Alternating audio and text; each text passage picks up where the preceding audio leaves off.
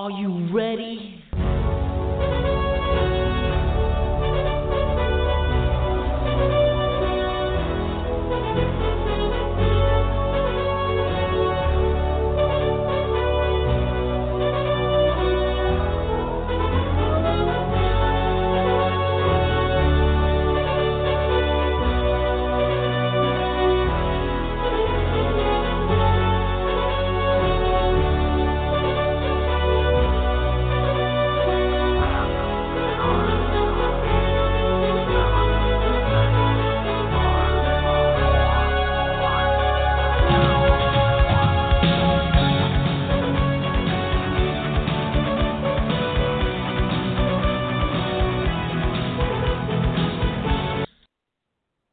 Welcome all you fight fans, and welcome to another edition of the Ultimate Fight Show. I'm your host, LC, and with me, as always, is the Braggman, Chris Bragg. How you doing out there in Columbia, South Carolina?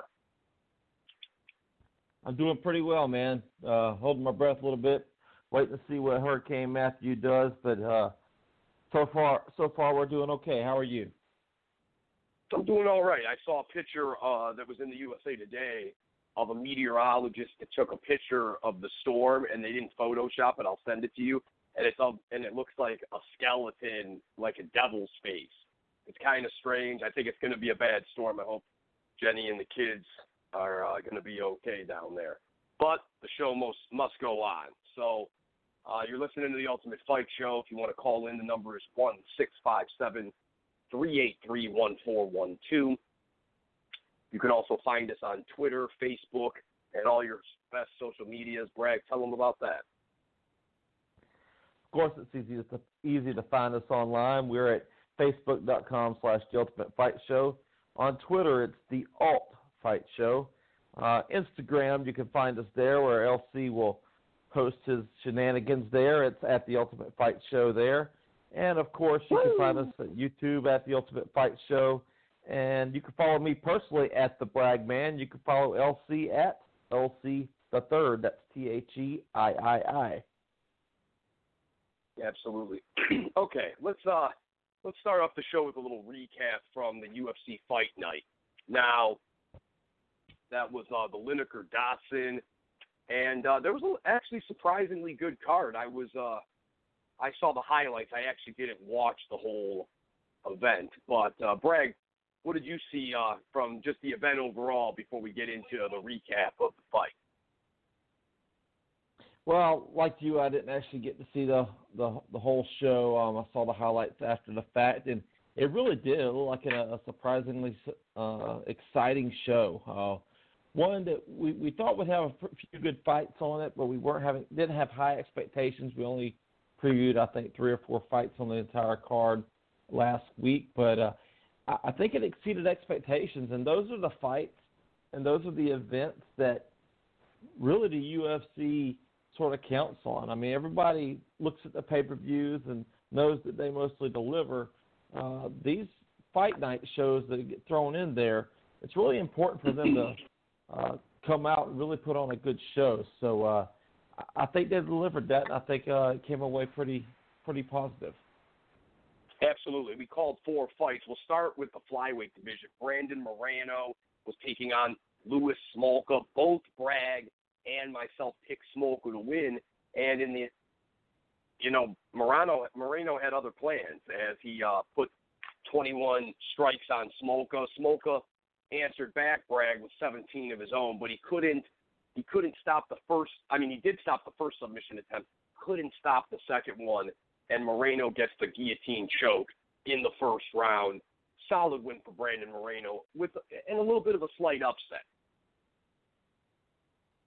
Yeah, absolutely. I believe Moreno even came in on short notice. I'll have to double-check my notes to see. Yeah, he replaced Sergio Pettis a week out from that fight. So congratulations to Brandon Moreno, who really made a statement and probably earned himself a contract with the UFC. Yeah, good for him. Really, really nice job. Joshua Berkman was taking on Zach Ottawa. This was a welterweight fight, and this was just a barn burner. These guys decided to stand toe-to-toe, albeit from a submission attempt from Ottawa, but 80 strikes to 50 So they threw 130 landed punches, and in the end, the judges saw fit to give Zach Ottawa the close split decision over Berkman. You and I both thought Berkman would win by unanimous decision. Did the refs get it right? I mean, did the judges get it right here? Because I kind of thought that Berkman won the fight. I thought he landed the harder punches. Yeah, and that's one of those. That was one of those fights that you really can't argue anyway. Personally, I had it for Berkman 2-1. But I can see the argument for Zach Otto getting that Duke there. It was just a very close fight. And these two guys, it's one of those situations. Berkman is a veteran. Otto, a youngster coming up. Again, Otto was another one of those guys who was replacing he was coming in on like a week's notice. So he was replacing Bobby Green. So, again, another guy getting a shot at the UFC and making the most of it. Congratulations to Zach Otto coming out with the W. Absolutely. The co-main event, Will Brooks, ranked by the Ultimate Fight Show. Going into that, he was number 9, I believe. We had him at lightweight against Alex Oliveira. Now, this was a weird fight from the beginning because Oliveira came in extra heavy. He actually weighed in, I think, 10 pounds over the limit, and Brooks still decided to fight him, and it wasn't good. And in the end, Oliveira was just he was just not gassed, from having to train and cut the weight, and he was able to put it really on Brooks in the third round and knock him out of there. Bragg, what do you think about this, and what is the UFC going to do to combat some of this stuff? Because, again, in a sport where you have to cut weight and fighters have certain allotted amounts of time to do this, and, they have little 15-day check-ins in boxing and 30 days, and I'm sure the UFC has some similar protocol. But my question to you, Bragg, is it's happened enough times where the one fighter will come in heavy, the other one gets a percentage of his purse. But again, these guys don't make a lot of money in the UFC. Is it worth the risk or the label of being called like, a chicken shit for not taking the fight? It's kind of a double-edged sword. What do you think? Yeah, in the public perception, that would be tough for a guy like Will Brooks, who is a world-class fighter, to say no to Alex Oliveira in that fight. In a situation like that, Oliveira missed weight, and as you mentioned, they do check in. I believe on Tuesday nights for a Saturday night fight is when they have to check in to the with the UFC, and I believe they have to be within 10% of their weight cut at that time. Contractual weight, yeah. Yeah. So I'm not sure what happened there. Oliveira, as you mentioned, came in overweight, took advantage, and Will Brooks, to me, I thought he did a good job. It was a decent fight going in. Will Brooks had a no-win situation, or a no-lose situation, I guess, in that matter. I don't think it's going to hurt his stock very much. Again, Oliveira came in heavy, was able to land the heavier punches in the third round, and that's what happens. I think Will Brooks, I commend any fighter because, as you said, they have no obligation to take that fight at all because Oliveira broke the contract that they signed months ago. I've always stated that a fighter's primary job is to make weight. That's what you're supposed to do, is make weight. And a lot of fighters will tell you the hard work is in the training and in the making weight. The fighting is the fun part. The fighting is the reward at the end of the training camp, so to speak. So I'm not sure what happened there.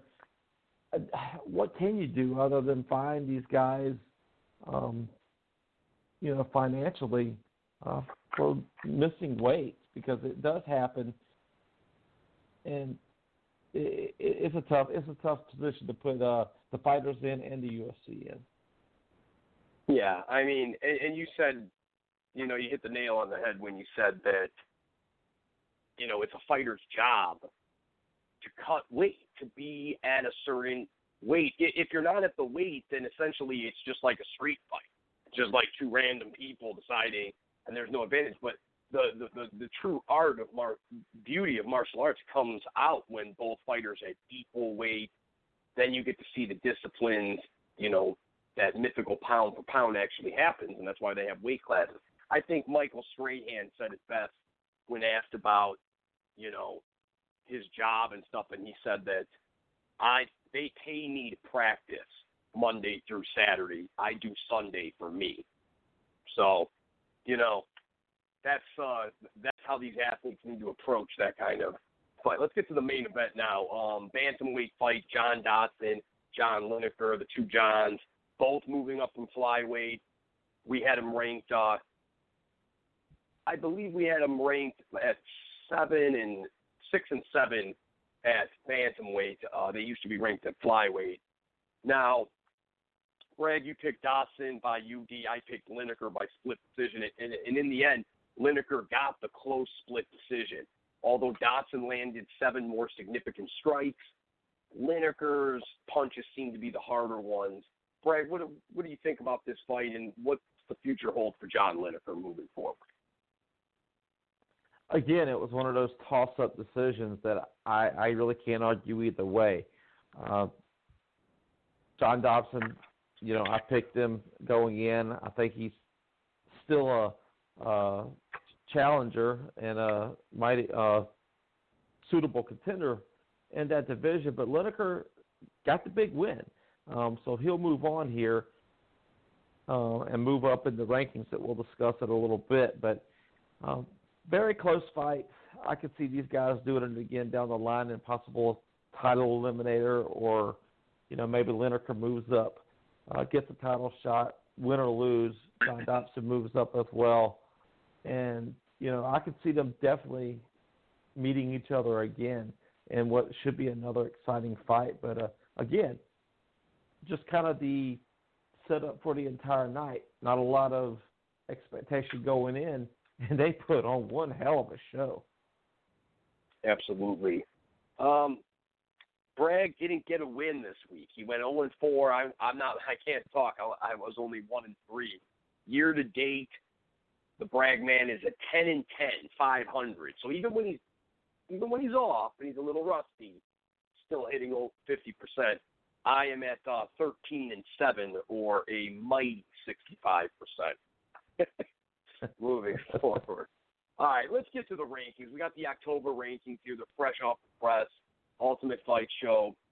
I'll start with the heavyweights. We got the champion from my hometown, Stipe Miocic, fresh off the W, 16-2, and still. At number 2 is the man he took the strap from, Fabricio Verdum, 21-6, 1 draw. We'll see what happens with him. We have Cain Velasquez at 14-2. Now, the rumor, Bragg, is that Stipe is going to take some time off because he's had a busy schedule. He doesn't want to fight again, he said, until the spring or maybe even the summer. So now Dana White is going to have Fabricio Verdum and Cain Velasquez fight each other in that rematch, and the winner will become the number 1 contender. Is that the right move? Yeah, I think so. Miocic he's earned a break. He has been nonstop. He's won fights, asked for fights. He stepped in on short notice to win the title, even, I believe. So, he's been a very busy guy. He's done everything he's been asked to do. He deserves the time off. Hell, Cain Velasquez went, almost a year and a half without defending a title due to injury, pulling out of fights, whatever the case may be. But as far as making the match between Verdum and Velasquez, I think that's a good fight. I think it's a fight that definitely needs to happen. I think if Verdum did not take that fight, I still think he could have held out for a title rematch. But as it is, Velasquez and Verdum are going to fight 2 of the top 3 heavyweights in the world, and should be another hell of a fight. Absolutely. At number 4, we got Junior Dos Santos. Number 5, Ben Rothwell. Number 6, Alistair Overeem, who just lost his first title shot ever in the UFC. Josh Barnett is at 7. Vitaly Minakov, 18-0. We're going to keep an eye on that name moving forward. Andrei Arlovsky, 9, and Travis Brown at number 10. Bragg, take us through the light heavyweights. Of course, your light heavyweight champion right now is Mr. Daniel Cormier, DC, at 18-1. Number 2 is Anthony Johnson. Number 3, Alexander Gustafsson. Number 4, Darth Ryan Bader. Number 5, Glover Teixeira. Number 6 is Phil Davis. He's got a fight coming up. Looking forward to that. Number 7 is Liam McGreary. Number 8, Owen St. Preux, who we'll talk about fighting this weekend. Number 9 is Quentin Rampage Jackson. And number 10, another guy just hanging around, is King Mo Lawal. Absolutely. And now the middleweights, which are going to be featured here, UFC 204. Michael Bisping, 29-7. I don't know, correct me if I'm wrong, he either has the most wins in UFC history or he's tied with Tito Ortiz. I believe he may be tied. I think he's right there on the cusp of setting a record there, which is hard. Can you imagine? Did you ever think that Michael Bisping, coming out of season 2 of The Ultimate Fighter, would still be around 10 years later? Yeah, it's interesting. We'll get into it when we break down it. But when I was doing my research, looking at his fight history and everything, it's kind of amazing to think that Bisping wasn't he season 2 winner? Yes, season 2. Yeah, and it's just weird that him and Rashad Evans fought to a draw, and that it's just when you look at his resume. We'll get into it in a little bit. We got Rockhold at 15-3, the man he took the strap from. He's interested to get back into things. We got Chris Weidman. He'll be there. Another former champion. He'll be fighting at Madison Square Garden in his hometown, UFC 205. We still have a tie against the man who will be fighting, Joel Romero, and then Jacare Sosa. We got Vitor Belfort at 6 against Gegard Mousasi, who's number 7. That's the co-main event Saturday. Anderson the Spider at 8, Robert Whitaker at 9, and Derek Brunson, fresh off his win against Uriah Hall at 10. Bragg, take us through the welterweights. Welterweights, the champion, Tyrone Woodley at 16-3, will be taking on the number 2 ranked challenger, Stephen Thompson. I believe that's happening at Madison Square Garden in November. Looking forward to that. Number 3, the former champion, Robbie Lawler. Number 4, Damian Maia. Number 5 is Ben Askren. Number 6, Rory McDonald. Those two guys will be meeting each other soon in Bellator, I feel like. Number 7, the natural born killer, Carlos Condit. Number 8, Andrei Koreskov. Number 9 is the Cowboy, Donald Cerrone. And number 10, Kelvin Gastelum, which takes us to the lightweights, Larry. Just a little comment on the welterweight. So I'm checking the odds because, we have a lot of gamblers that listen to the show and stuff. And do you believe that Thompson is a 2-1 favorite over Woodley, who's the champion? A lot of disrespect. A lot of people overlooking Tyrone and what he did to Robbie. I don't know. That's going to be an interesting fight. And also, Cowboy Cerrone making his debut on the Ultimate Fight Show's welterweight rankings. Lightweight champion Eddie Alvarez at number 1, 28-4. Khabib Nurmagomedov at 23-0. Many people feel that he should be getting the shot. He has now said, Khabib said that to Dana that if he doesn't get a title shot next, he's out of the UFC. A lot of gauntlets being thrown down by some of these fighters, getting a little sick of the antics going on over there. We got Dos Anjos at 3, Nate Diaz at 4, Tony Ferguson at 5, Michael Johnson moving up in a major way after the win against Dustin Poirier at number 6, Benson Henderson at 7, Edison Barbosa at 8, Will Brooks, even though he lost, keeps his ranking at 9, and Michael Chandler debuting at number 10 at lightweight. Bragg, the featherweights. Yeah, and top the featherweight off is the guy that's, got the spotlight on him right now, Conor McGregor. And just to touch on what you said, I don't blame these guys. I mean, these guys have earned title shots. Khabib has earned a title shot. Jose Aldo has earned a title shot. Rematch, I think. A lot of these guys are they're doing what they're asked to do. They're knocking off guys put in front of them one by one. And, the guy who is talking his way into title matches and into main events. And, it's exciting. I know the fans. He's hot. The fans love him right now. But at some point, you've got to take care of your fighters that have earned their spot. I've never agreed with that, but that's business. They're making a hell of a lot more money than I am right now, so can't really argue with the success. But the featherweight rankings, of course, the number one featherweight in the world is Mr. Conor McGregor. Number 2 is the interim champion Jose Aldo. Number 3 is Frankie Edgar. Number 4, Max Holloway. There's another guy who deserves the title shot. Number 5, Anthony Pettis. Number 6, Chad Mendez. Number 7, Daniel Strauss. Number 8, Cub Swanson. Number 9, the Pitbull, Patricio Freire. And number 10, Mr. Miles Jury. What about the bantamweights, LC? Yeah, the bantamweights, we got champion Dominic Cruz. He's waiting. We'll see what happens with him. TJ Dillashaw at 2. John Lineker now at number 3 coming off the win. Jimmy Rivera coming off of his win against Uriah Faber at 4. Rafael Anuncio at 5. Billabona Fernandez at 6. Johnny Dotson drops to 7.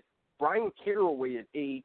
Marlon Moraes at 9. And Uriah Faber at 10. Back to what you were saying, Bragg, about Conor McGregor. I feel like with McGregor, it's kind of like you ever seen the movie Zoolander?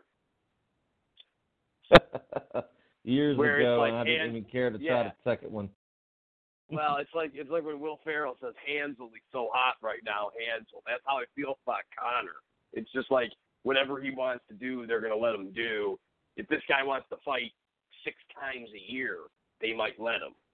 Bragg, tell us about the flyweights. Of course, the number 1 flyweight in the world is also one of the top, if not the top, pound-for-pound fighter in the world, Mr. Demetrius Johnson. We'll find out those rankings in just a few moments. Number 2 is Joseph Benavidez. Number 3 is Henry Cejudo. Number 4 is Kyoji Hiroguchi. Number 5 is Uncle Creepy Iggy Bakal. And number 6 is Josier da Silva. All right, the women's bantamweight. We got the champion, Amanda Nunes. She's waiting to see what's going to happen with Ronda. Chris Cyborg at number 2. We've already talked about her. She's the best female fighter in the world. Number 3, Ronda Rousey. Number 4, Miesha Tate. 5, Juliana Pena. Val Shevchenko is 6. Holly Holm, 7. Kat Zingano, 8. Sarah McMahon at 9. And Alexis Davis at 10. Now, Bragg, you have an interesting story with Sarah McMahon if you want to tell our listeners. Yes. Over the weekend, I was called to judge a Conflict MMA event, which is the premier promotion in the Southeast, Conflict MMA based out of Charleston, South Carolina. I was judging the event, and one of the guests there was Sarah McMahon. I actually got to meet her and speak to her for a moment. It was very brief. She's a very pleasant young lady, very nice, very cordial, taking pictures with everyone, just a really pleasant experience, and hope to get in touch with her in the near future to get her on the show so we can discuss what's going on in her career. But, it was pretty awesome. Absolutely. How'd that experience go for you? Meeting Sarah McMahon or the fights themselves? The ref in the fights. Well, I was actually a judge. For the fights. I didn't ref the fights. It was a good show. It was a very good night of fights. Couple of fights in the crowd between two camps, which was a interesting experience. A little bit of controversy throughout the night, but overall, it was a very good show. Very exciting. Like I said, they're the top promotion in the Southeast. Always put on a great event. Just a class act all the way, and really look forward to working their events. So also got to meet, I didn't catch his last name, but he's one of the top cutmen for Bellator. His name is Brandon. Can't think of his last name, but he is exclusive with Bellator at that level as well. And I'm hoping to get in touch with him. I wouldn't mind bringing him on the show as well. He could give us a very unique perspective on some of these fighters. So got a little bit brewing for the Ultimate Fight Show. A lot of exciting news come out of Saturday night for me. So stay tuned. Absolutely. Was the Braggman's expertise called on? Did you have to deliver a scorecard? I did. I did quite a few. None of the decisions we made. I believe there were 12 fights that night. I believe 5 of them went to a decision. None of them were very close. So my night was fairly easy and uneventful. A lot of the controversy happened with a few questionable stoppages. I thought the stoppages were done pretty well. Good friend of mine and one of the great referees in the region, Mr. Justin Brown, was unfortunately at the center of both of those stoppages. But it was one of them was an amateur fight, and anytime there's an amateur in the ring, in the cage or in the ring, they always err on the side of caution. Safety is the number one priority for the referees. Fighter safety is the number one priority for the referees. So especially when there's an amateur fight, these young guys, a lot of times they don't know their body and their reactions well enough to know when to say when, and the fighters have to step in and and the referees have to step in and make those decisions for them. So I think they were good stoppages. The other one was actually the heavyweight title fight for tonight. We've got a new champion coming out of Conflict MMA, but again, a lot of people thought it was a early stoppage. The crowd reacted. I believe there was questions about a blow to the back of the head. I didn't see that, but regardless, it was a very exciting night of fights. And again, I look forward to working future events for them. Absolutely. You want to take us through the strawweights? Oh, yes, the women's strawweight division. Joanna Dretrick, 12-0 is the champion there. Carolina Kowalski at 10-0 is number 2. Claudia Gadella at number 3. Jessica Andrade at number 4. Carla Esparza at number 5. And Miss Jessica Aguilera is ranked number 6 in the women's strawweight division at 19-5. Number 7, Tisha Torres, 7-1. Number 8, the beautiful Paige Van Zant. Number 9 is Joanna Calderwood. And number 10 is Valerie Letourneau, hanging around at 8-5. Definitely the hardest division to pronounce the names of the people in the division. Good job, Bragg. All right, and it's a pretty stacked division as well. If you're not paying attention to those girls at 115, take a look because they always put on great performances. Absolutely. Pound for pound list. Let's start with the notables. We have Nate Diaz, Robbie Lawler, Joseph Benavidez, Wonder Boy Stephen Thompson, and the middleweight champion Michael Bisping. And number 10 on the pound for pound list, Tyrone Woodley. Number 9, Frankie Edgar. Number 8, TJ Dillashaw. Number 7, Stipe Miocic. Number 6, Jose Aldo. Bragg, take us through the top 5. We'll start the top 5 off with the lightweight champion, Mr. Eddie Alvarez. Number 4 is the light heavyweight champion, Daniel Cormier. Number 3, the often mentioned Conor McGregor. At number 2, we've got Dominic Cruz. And at number 1, the best pound-for-pound fighter in the world is Mighty Mouse, Mr. Demetrius Johnson. All right. Some other news and notes just for our listeners. I was able to speak with actually the guy that helped get the show started, Greg Mitchell, who is the founder of the UltimateSportsTalk.com website that the Braggman and myself have had the privilege to get started with and to write with.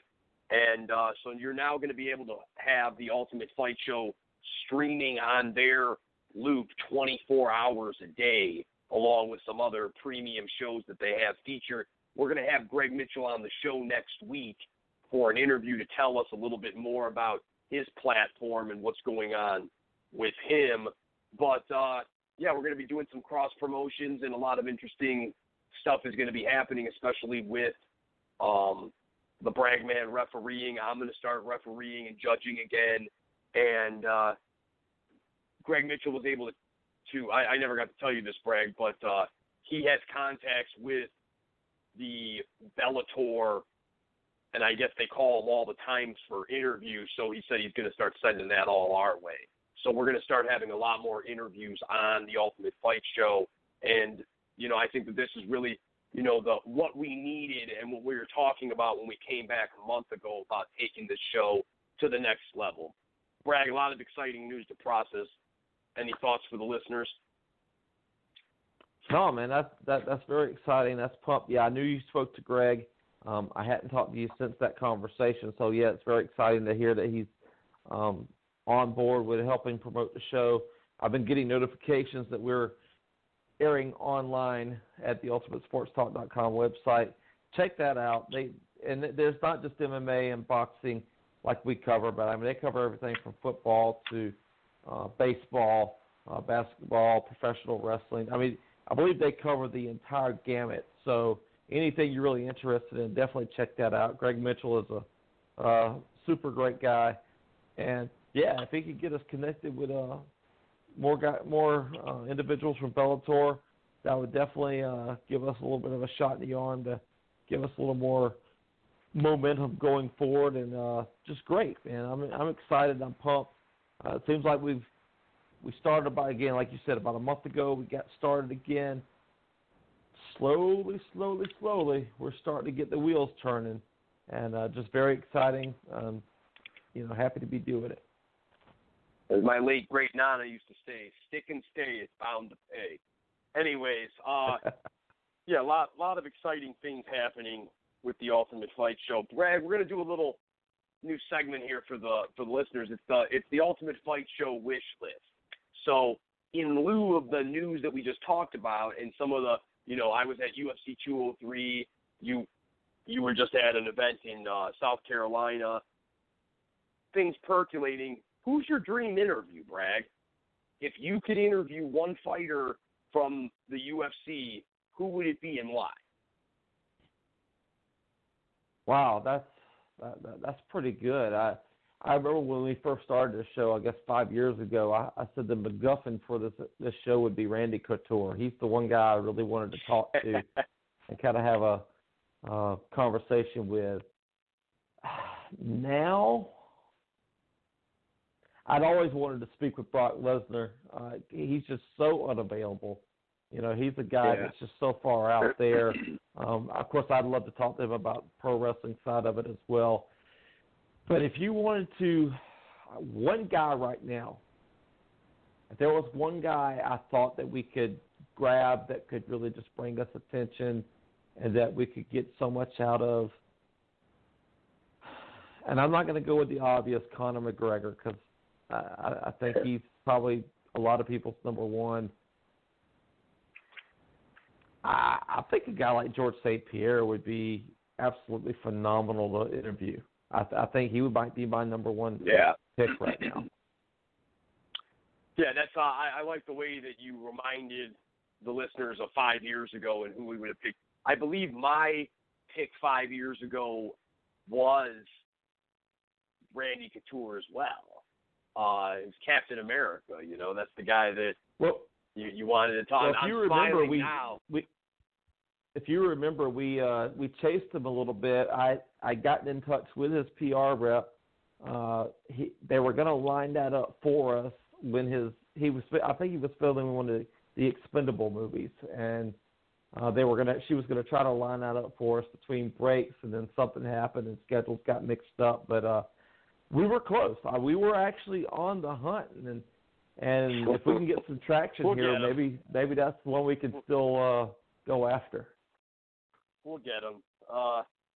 For me right now, I would say it's a tie.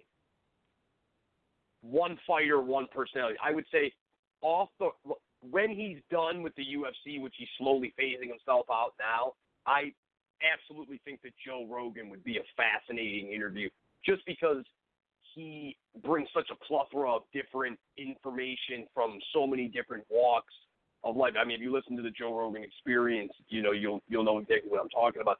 But not only that, but from his great friendship with Eddie Bravo and, being firsthand. He's had a firsthand seat to, a telescope. He's been our lens for the UFC to the viewers at home. So I just think and he's not a guy that's going to sugarcoat it for us either. No, and that's why I said I still think that he even holds back a little bit. I just watched an interview with him and Dana White on SportsCenter today, and he kind of jumped over Dana and said some things, and then he was kind of like, oh, okay, I'll stop. And I think we need to get him in about a year or two when he's done, because that would be great for fighter. I just think because, again, he's such an interesting guy, he was a world champion, retired at the top. I think Bas Rutten would just be a great interview for so many different reasons. The guy's seen fights from all over the world, and I just think it would just be such a.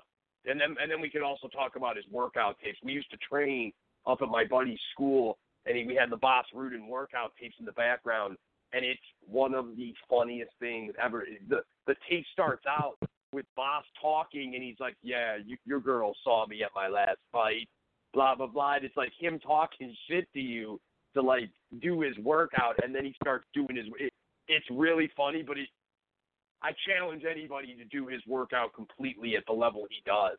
It's crazy. With that, we are going to move into a little sweet science here at the Ultimate Fight Show.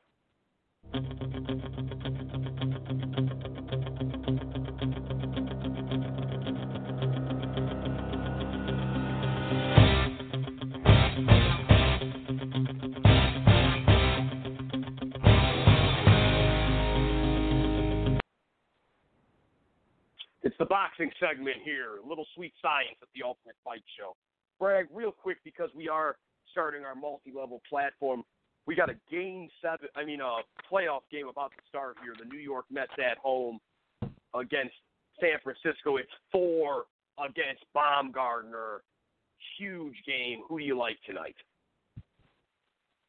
Yeah, absolutely. I love baseball, and I will say this, just before we get into this, I'm a diehard Atlanta Braves fan. I'm a Georgia boy at heart.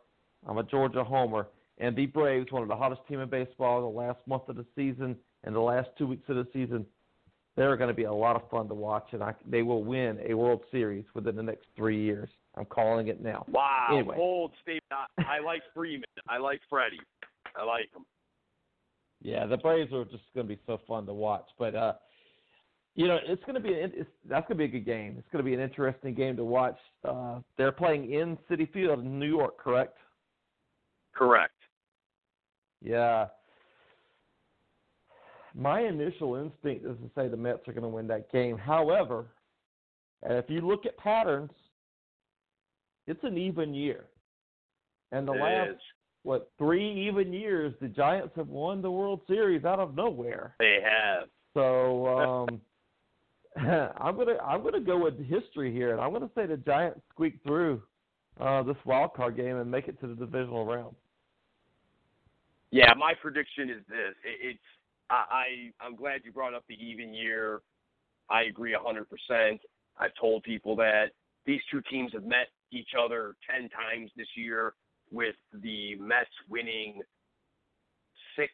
No, they've met 9 times. It's 5-4 New York, but it's Madison Baumgartner, 7-0 on the road in the postseason, the greatest ERA at 0.60 in the history of baseball. We're talking about Sandy Koufax, Nolan Ryan, anybody that's ever postseason baseball. Madison Baumgartner is the number 1 road pitcher. He's a big game pitcher. Giants win tonight, 3-1. I think Baumgartner strikes out a dozen. That's a very legitimate pick. I can't argue with that whatsoever. All right, Mad Bomb, as they call him, is just a beast in the playoffs. Absolutely. All right, sweet science. A lot of things to talk about. Not a lot of fights, but doesn't stop these guys from making headlines. Heavyweight champion of the world, Tyson Fury. We talked about it last week on the show with the canceling of the Klitschko rematch for the second time. him saying that he's never going to fight again. He's having mental problems, suicidal thoughts. Here we find out that he tested positive for cocaine when he was in the rehab facility, and so he's been on that. Now, this is an interesting – the reason I bring this up, Bragg, besides the fact that, we're a boxing and MMA show, but I heard a guy on ESPN say something that I thought was pretty off script but genius, and he was like, why are we even talking about what this guy does in his private life? Cocaine is not a performance-enhancing drug. As long as he's not on cocaine during a fight, which he's never tested positive for, why are we talking about this? It's not a banned substance. It's not anything. It would be like you or me having a beer or smoking a cigarette or a joint. You know what I mean? And they do have a point. I guess we talk about it because, he's a public figure. But, yeah, what are your thoughts on that, Bragg? Well, yeah, I think it's magnified by just the series of events that's happened. He has a little bit of a mental breakdown. He goes in and then tests positive for cocaine. So it just begs the question of, what is really going on with Tyson Fury? And, is it a situation where he's not able to control himself? Is it an addiction there? Is that what the emphasis of the problem is? Who knows? Just wish him all the best. As upset as it is to lose the fight, the rematch with Klitschko, really, you want him to be healthy and you want him to come back and have a quality of life that's worth living. And, when you are in a situation where you get caught in drugs, that could really affect that. So nothing but the best to Tyson Fury. Hopefully he'll recover. Hopefully he'll be able to get past this and, for our own selfish pleasure, get back into the ring and fight again. So good luck to him there. All right. David Haye, December 10th, will be fighting in his return in England. My question is, does anyone care? Bragg, what do you think? Supposedly he's in shape. Supposedly his toe is not hurt. And supposedly he's ready to try to win the heavyweight title now that Klitschko's not the champion. Bragg, what do you give David Haye's chances of getting himself, or should I say talking himself, into a title fight against one of the alphabet soup champs?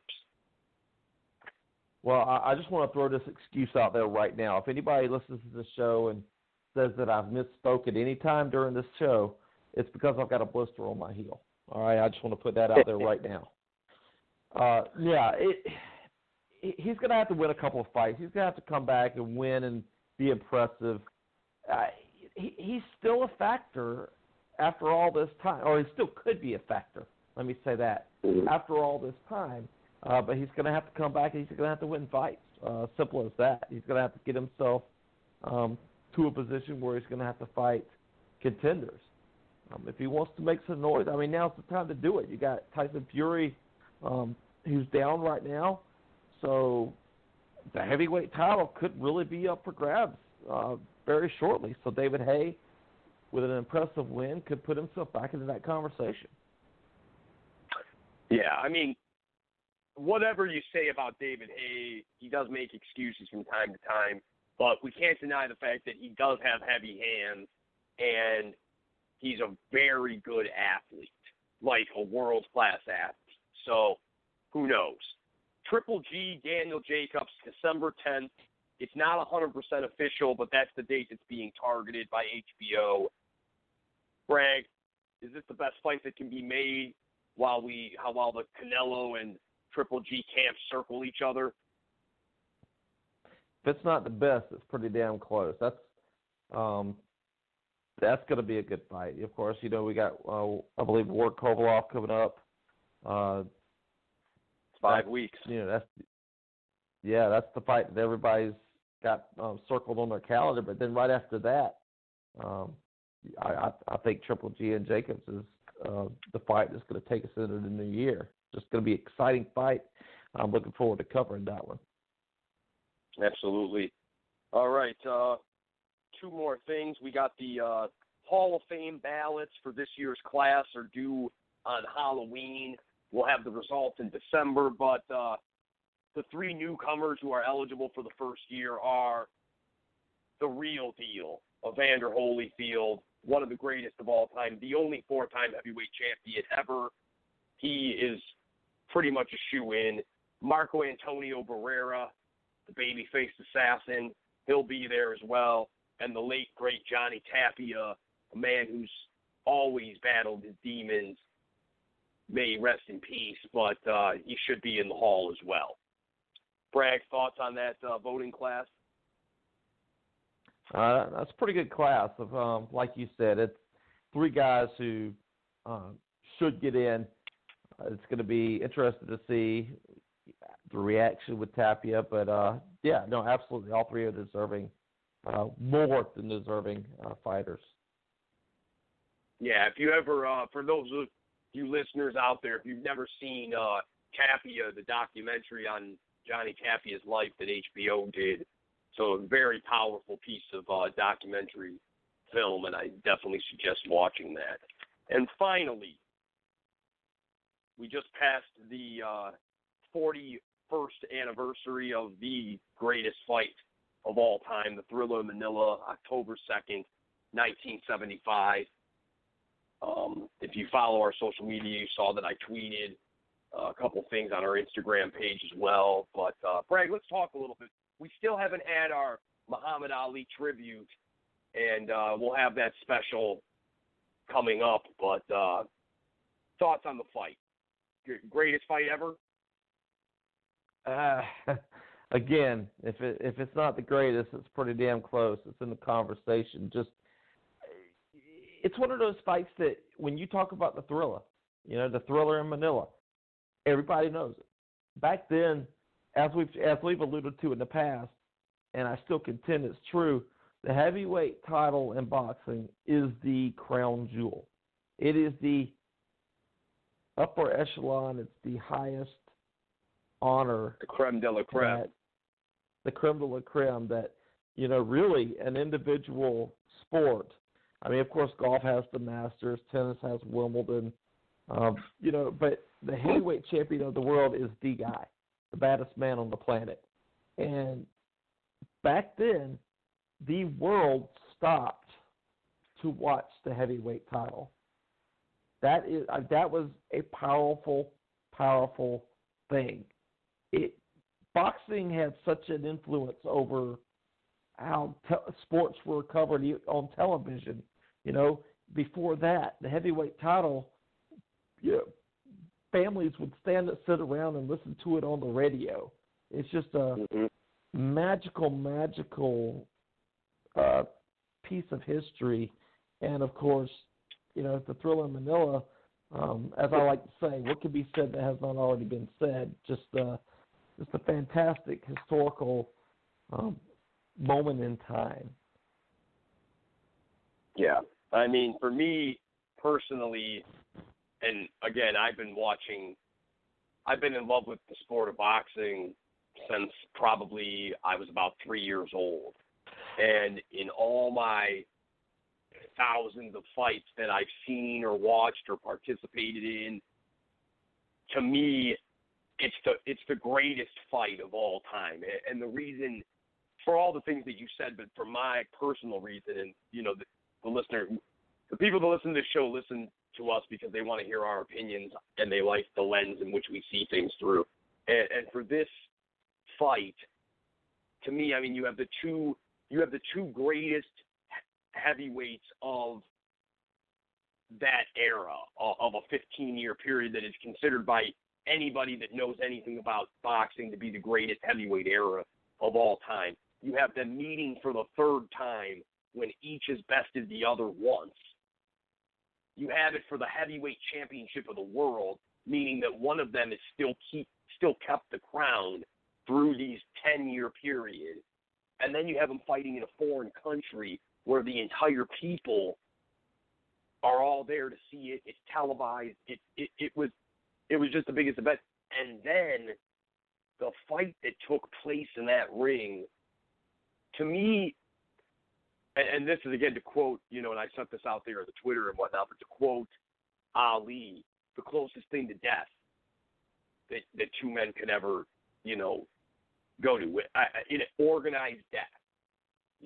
Obviously people, who aren't fighters, have been in horrible situations in the world, but these two people agreed to fight each other with rules and gloves and waged a savagery that we haven't seen since. The only thing that I can put even close to this, and it happened on a smaller scale, is when Jose Luis Costello fought Casamayor, and they fought,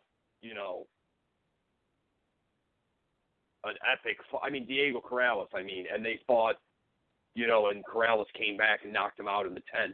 But that was dudes that weighed 135 pounds. These were guys that were 220, 230, fighting not only for the heavyweight championship of the world, but for the heavyweight championship of each other. And Ali, and then we come to find throughout the years and the documentaries and the stories later that Joe Frazier fought his entire career blind in his right eye from a thumb accident injury in the Olympics. So he went out there and did that with one eye, and that's why Eddie Futch, who had lost 5 previous boxers, recognized the signs and shut it down, and shut it. And you and I we had shows before where we talked about this on the anniversary of the fight, where should Eddie Futch have let Joe go out on his sheet?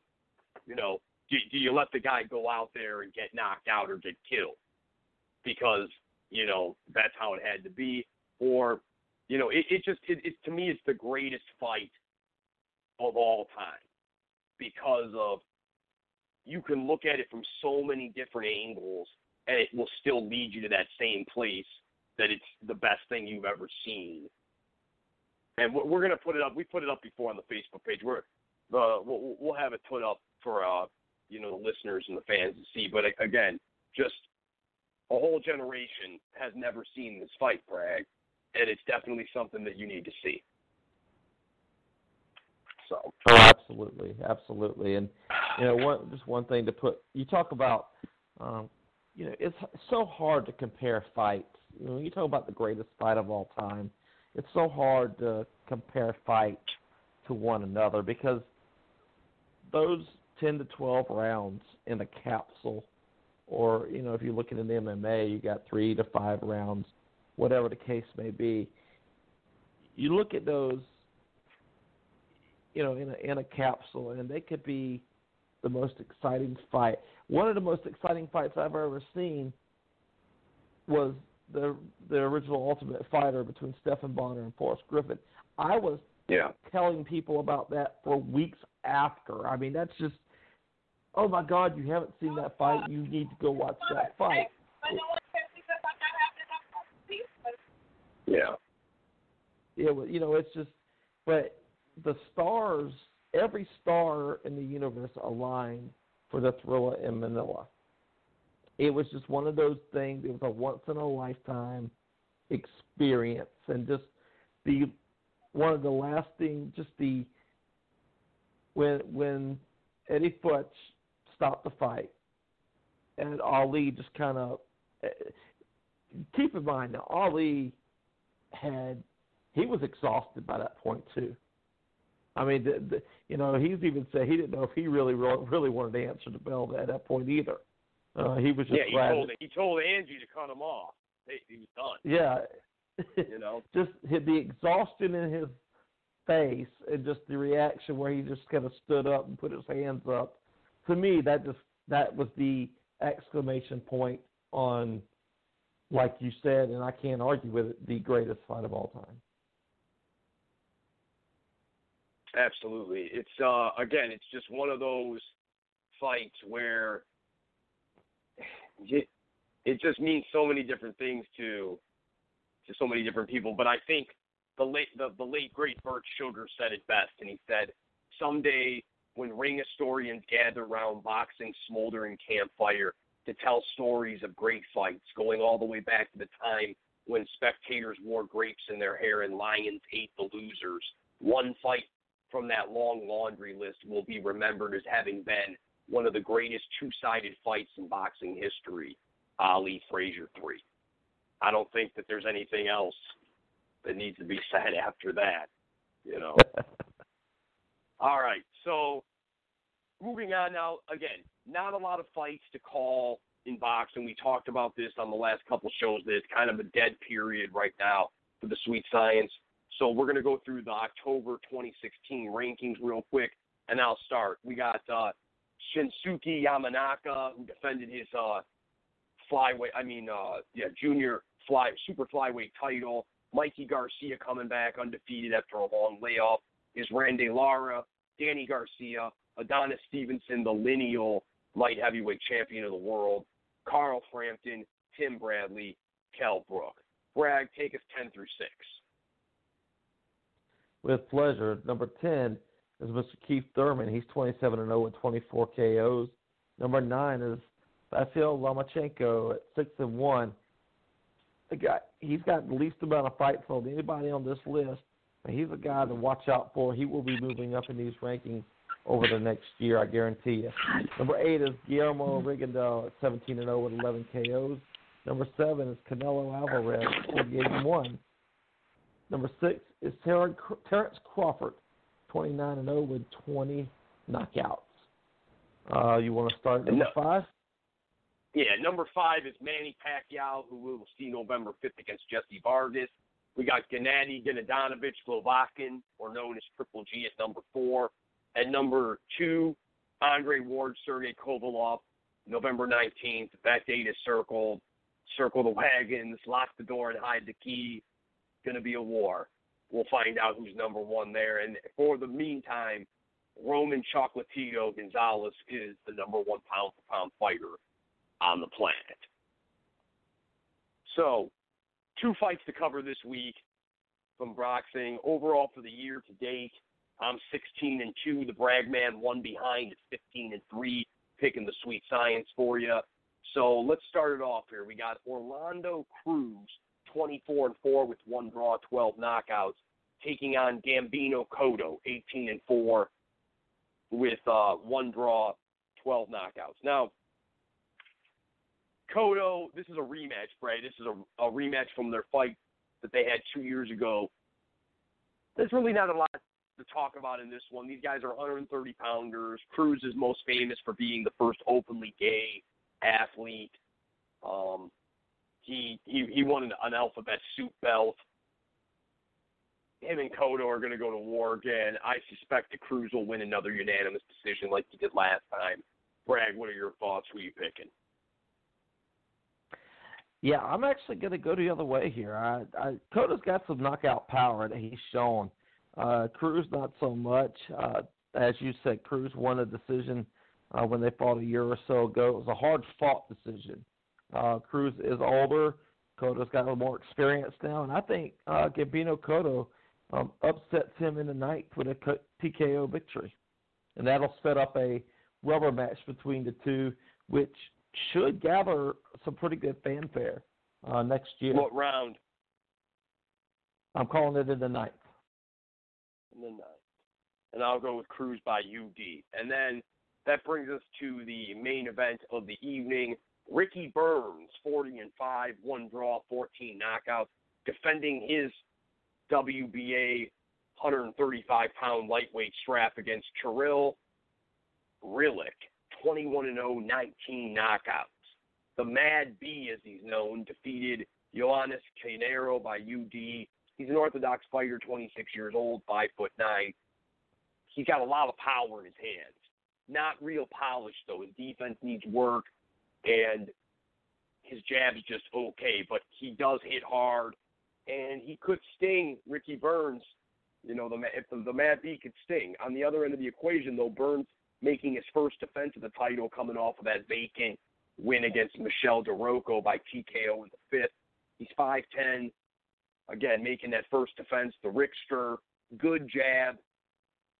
I think that this is an interesting fight because you got an undefeated fighter on one end who's hungry with power against a veteran with Ricky Burns who's defending the strap that he worked so hard to get. Bragg, where are you going? Who do you like? You know, I think this is going to be a really good fight. Of course, Rillick is trained by Ricky Hatton. And Ricky has been talking a lot during the media rounds this week. He is really pumped for this fight. He really likes Relic's chances to upset Burns here. It's a big step up in competition for him.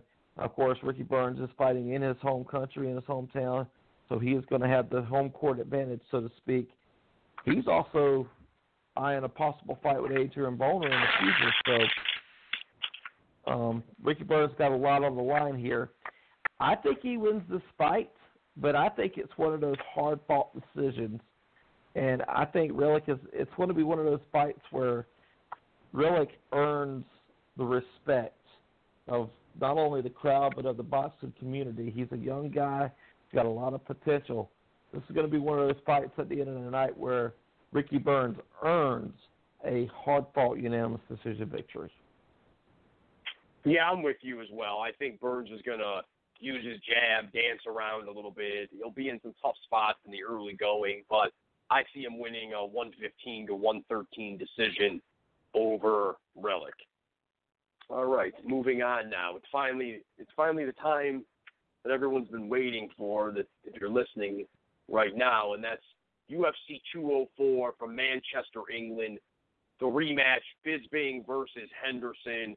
It's a decent card. We got 5 fights on it that we're going to break down for you right now. And we'll start with Brad Pickett against Yuri Alcantara. Alcantara 32-7, Pickett 25-11, a veteran of the sport. Both these guys. Bragg, this is a bantamweight fight. Neither one of them's ranked. Who do you like in this one? You know, it's funny because I was actually reading an article that Brad Pickett himself contributed to, and he was kind of reviewing the fights on the card. And I'm not going to argue with him. He himself, how he described this fight, he said, I believe honestly that either of us can knock each other out, so it's going to be an exciting fight, but I believe I will win by either decision or by submission in round 2 or 3. He's given Alcantara a lot of credit, but going in, I felt like Pickett would win the fight by decision. I'm not going to argue with him here. He says he's going to do it, so I'm taking Brad Pickett winning by decision. As am I. Brad Pickett by unanimous decision. Moving on, we got Steven Struve, 27-8, the skyscraper, against Daniel Elmacharik, 6 foot, 19-5, skyscraper, 11 inches taller. The only man besides Joe Santos, but this Struve actually knocked out the current heavyweight champion. Bragg, I like Struve to win by first round knockout. Who you got? Yeah, I do too. This is a big fight for him to get himself back on track and back into possible future contention. I agree. I think Struve wins this fight. By TKO in the first round, late in the first round. All right, moving to light heavyweight, we got OSP, 19-8, against Jimmo Manawa, 15-2. We know about OSP. He fought Jones in his fight back, made a good showing for himself going all 5, but he was clearly outclassed. Manawa, he's one of those guys he's heavy-handed, but he hasn't really been able to, fight that top competition. Bragg, who do you got in this one? Yeah, Manawa has been on the shelf for a little while with injury. His last fight was a loss to Anthony Johnson by KO. Of course, you mentioned St. Preux went the distance with John Jones back in April on short notice, by the way. This is a tough fight for me. My initial reaction is to say St. Preux gets a stoppage here and gets a win, but Manawa is such a strong fighter, and we're not sure exactly what we're going to see from him coming off of a year-plus layoff. So, I'm really torn on this fight. My initial reaction is to say Manawa gets an upset victory by KO here in the second round. Yeah, I'm going the other way. Same round, but different guy. I like OSP. I think the first round will be a little shaky, and I could see Manawa, catching him with a shot and turning the lights out. But I feel like OSP, he's conditioned. He's been in there with the best. He'll weather the storm and get him out of there in the second round by TKO. Which brings us now to the co-main event. Vitor Belfort, 25-12, the legend, against Gegard Mousasi, 39-6. Both of these guys are ranked 6th and 7th by the Ultimate Fight Show. Both of them are coming off of wins. Bragg, break this one down for us. Who do you like? Yeah, this is going to be a great fight. I'm almost looking forward to this fight as much as I am the main event, maybe a little more. Vitor Belfort's been one of my favorite fighters to watch for a long, long time. Dude's been around the UFC since 1997, and he's only gotten better. Of course, there's been the long-courted suspicion of steroids and enhancement abuse by Belfort. But he's got, even without that, he's got a lot of power and a lot of talent. Gegard Mousasi, on the other hand, is a jiu-jitsu guy. He's a guy that you do not want to go to the ground with. But he can also strike as well. If Belfort wants to stand up, Mousasi's going to be able to handle himself very well on his feet. I don't think that's where this fight goes. I think Mousasi is able to weather an early storm by Belfort. Belfort has a tendency to get very aggressive, which will play right into Mousasi's hands. I think Mousasi gets to a submission victory over Vitor Belfort here, either late in the first round or in the second. I think Belfort chases him, maybe gets a little aggressive, goes to the ground, and I think Mousasi's able to catch him. That's so funny because I just wrote down Mousasi by submission second round. Great minds think alike, brother. Yeah, I think that I could easily I get tricked because I look at Belfort and I want him to be that 18-year-old dude with the fastest hands that anyone's ever seen running across the ring and knocking dudes out cold. He's just not that fighter anymore. He's more mature. He still has knockout power. But again, with the new testing, with the testosterone replacement therapy being banned now and the drug testing, I don't think Belfort is going to be as effective as he was a couple of years ago. I think Mousasi, he was Fedor Emelianenko's training partner for like 10 years. This dude's one of the best sambo fighters in the world and jiu-jitsu. I think he'll get him on the ground. He'll tap him out. But don't be surprised. Again, I don't think that this is likely, but I'd say there's about a 10% chance that Belfort could knock him out cold in the first exchange. He just has seems like every time we count Belfort out, he surprises us and comes back with a huge victory. So, yeah, I wouldn't be surprised at all either. But I'm sticking with my pick. All right, and now the main event of the evening. This is the moment UFC fans around the world have been waiting for.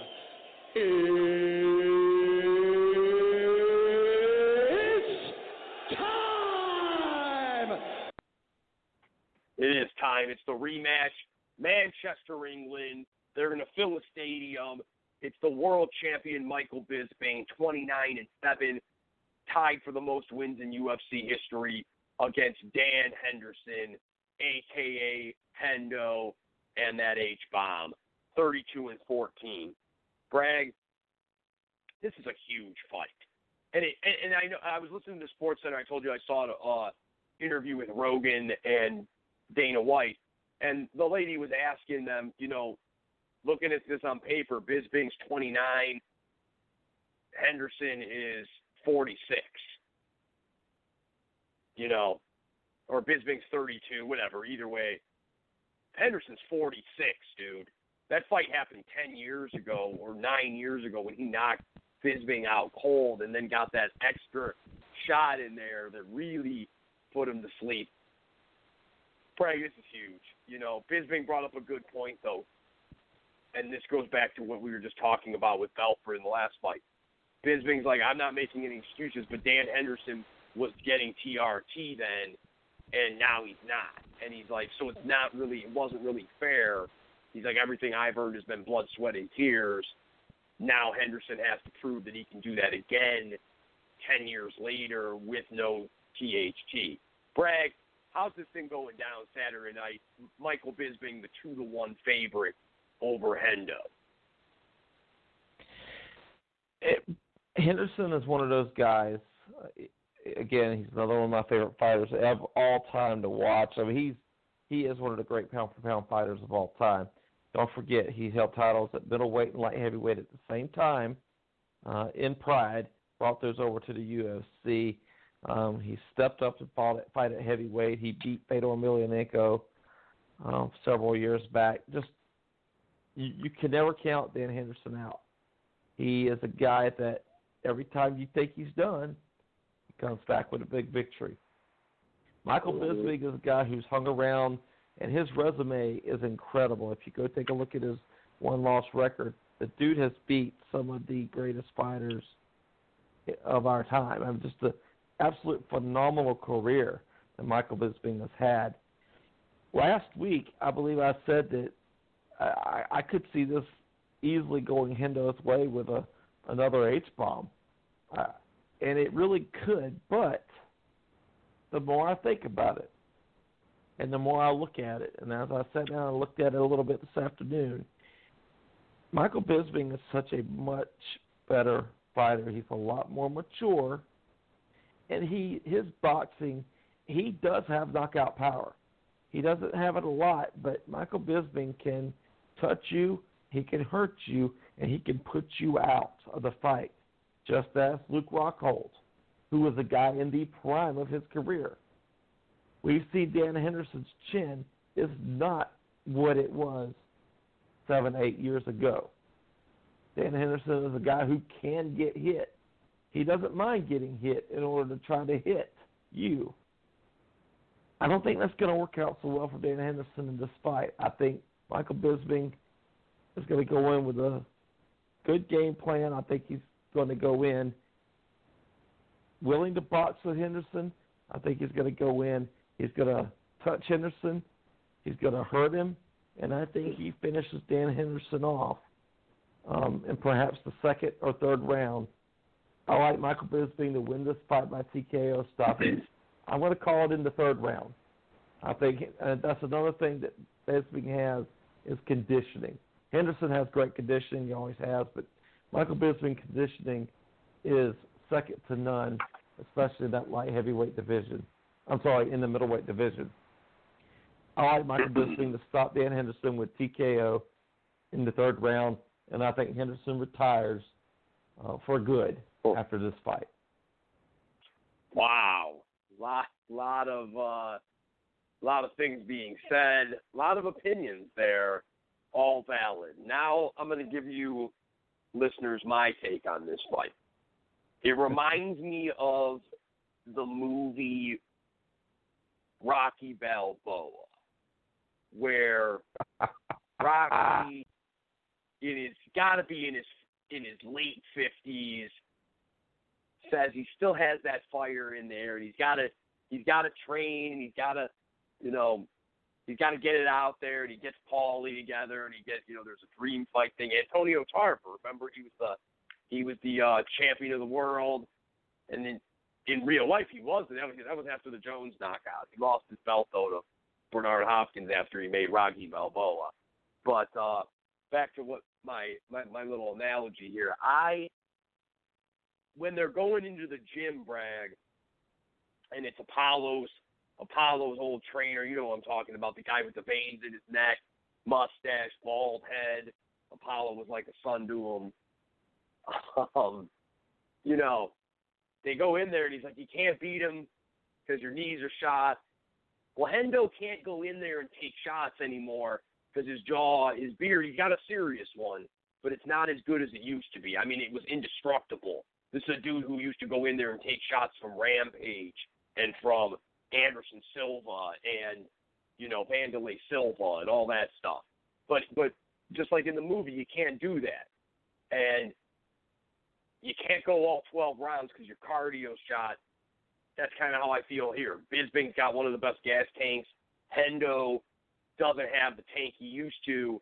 And again, if you compound the fact that his beard is no longer the same, That's two negatives. So what does Apollo's trainer tell Rocky? He goes, you need blunt force, raw power. You got to hit him so hard you wake his ancestors up. All right? And the reason I'm saying this is because Hendo did hit Bisping so hard, his ancestors felt it.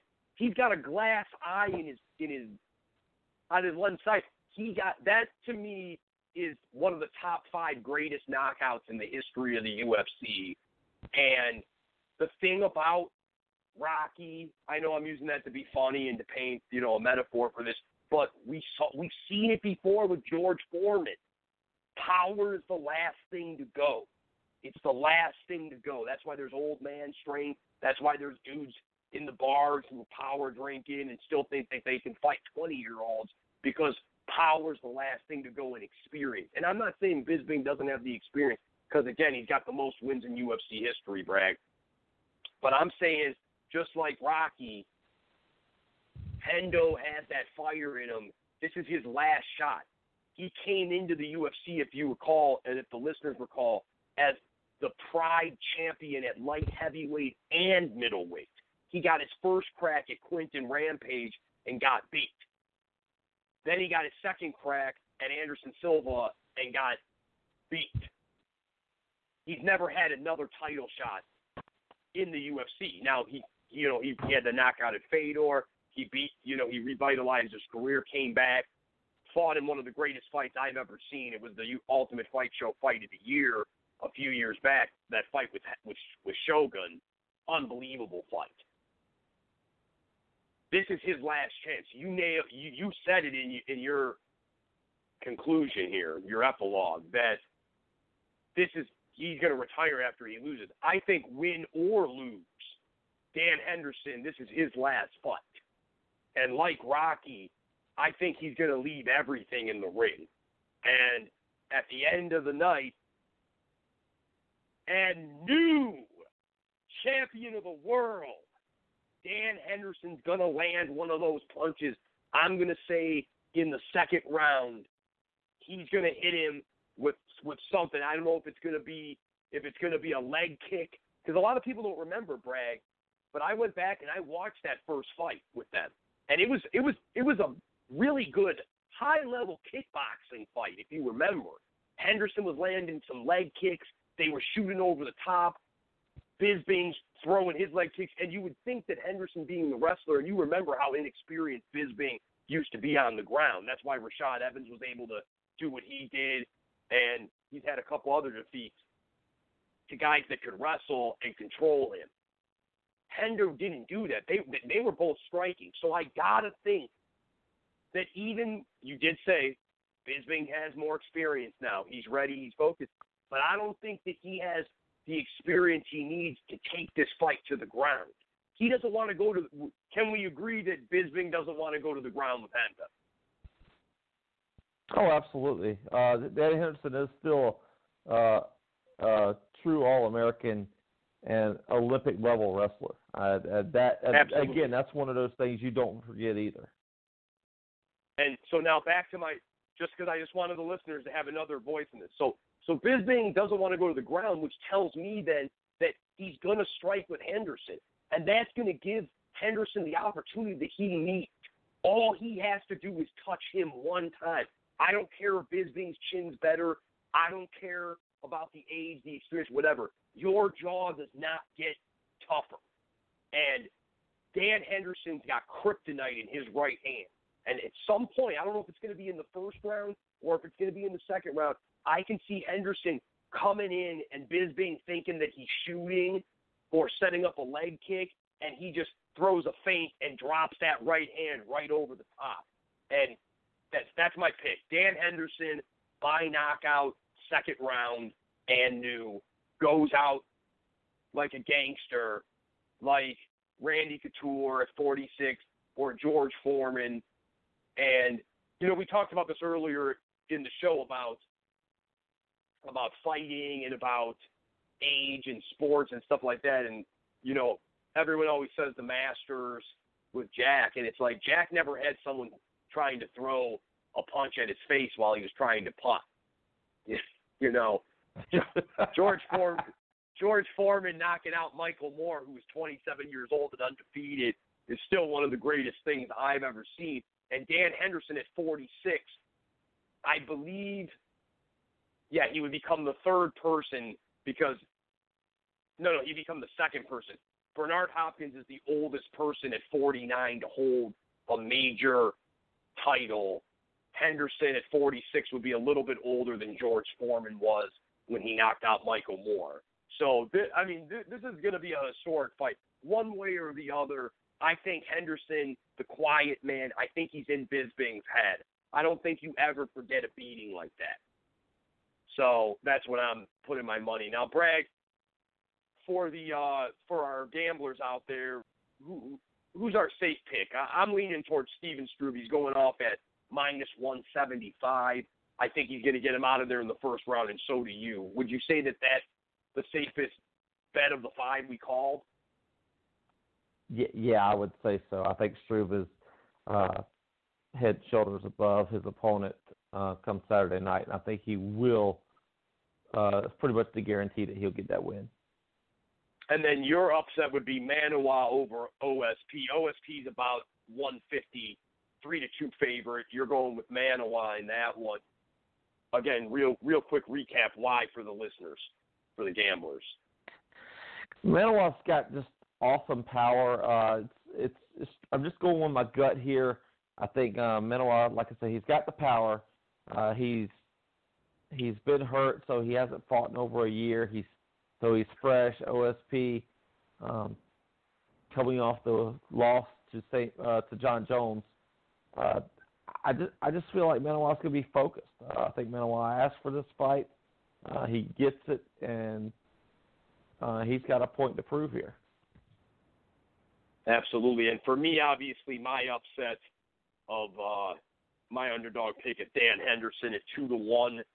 You $100 will win you almost $200. I think it's going off at like 185. So that's my pick.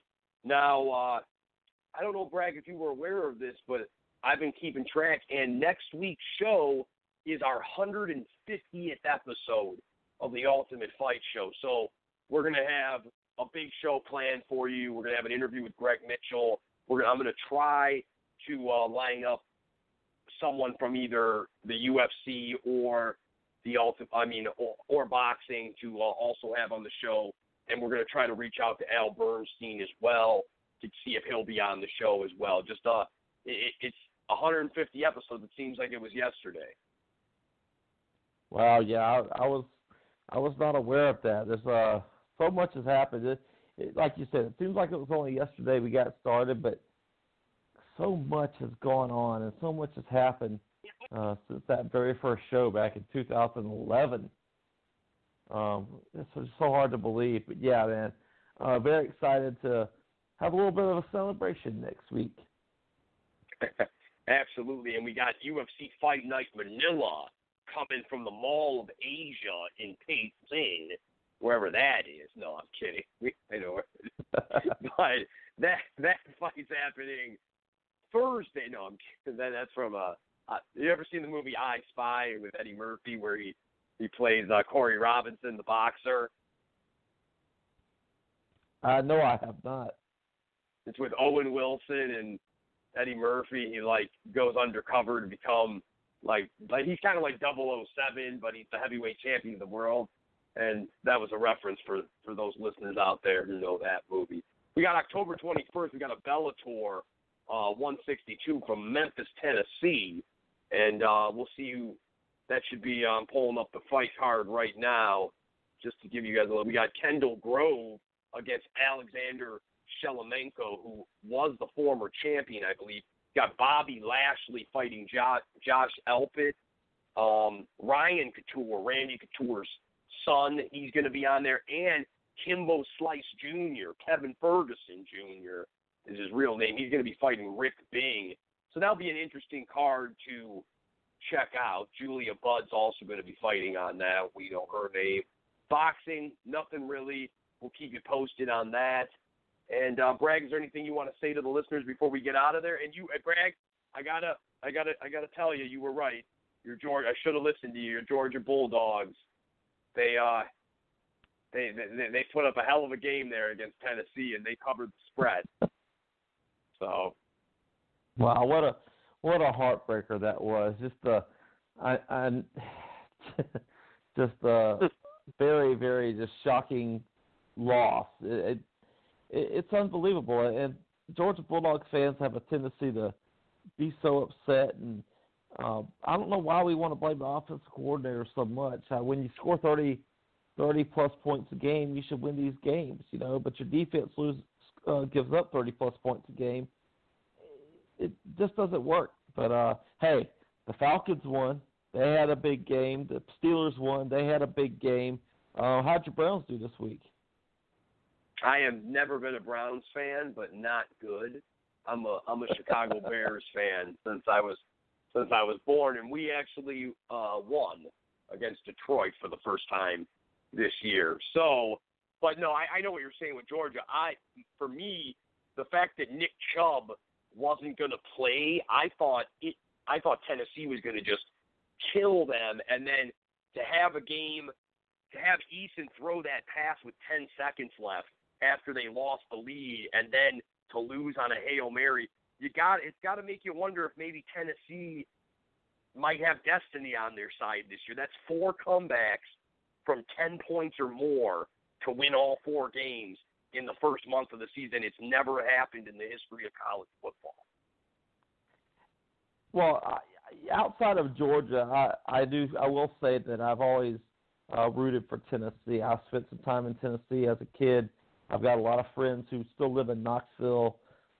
So I do have ties to the Tennessee Volunteers, and, of course, I heard all about it Saturday night and Sunday. But at least it wasn't Florida. I guess that's what I'll say. At least it wasn't the Florida Gators or the South Carolina Gamecocks, who Georgia comes to town this week. Georgia comes to Columbia, South Carolina to visit the South Carolina Gamecocks. Depending on what happens with the Hurricane Matthew that's blowing out the Atlantic coming up the coast, I might try to catch that game. I am not sure. That's my first priority to do, is trying to take care of that and take care of my family. So, yeah, if you're in the southeastern United States, if you're in the path of this hurricane coming up, it is a nasty mother lover, let me tell you. Take care of yourself. Take care of your family.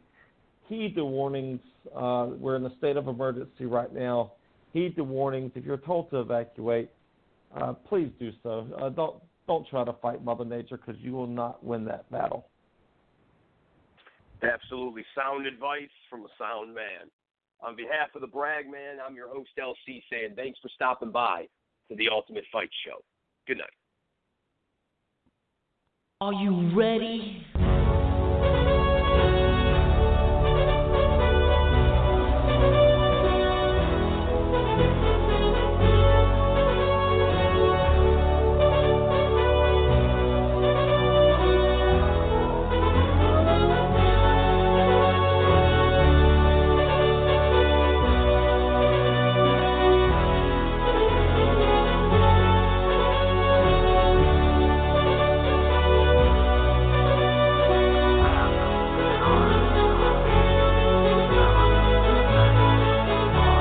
When you don't go to Geico.com, car insurance can seem intense. Like breakup R&B intense.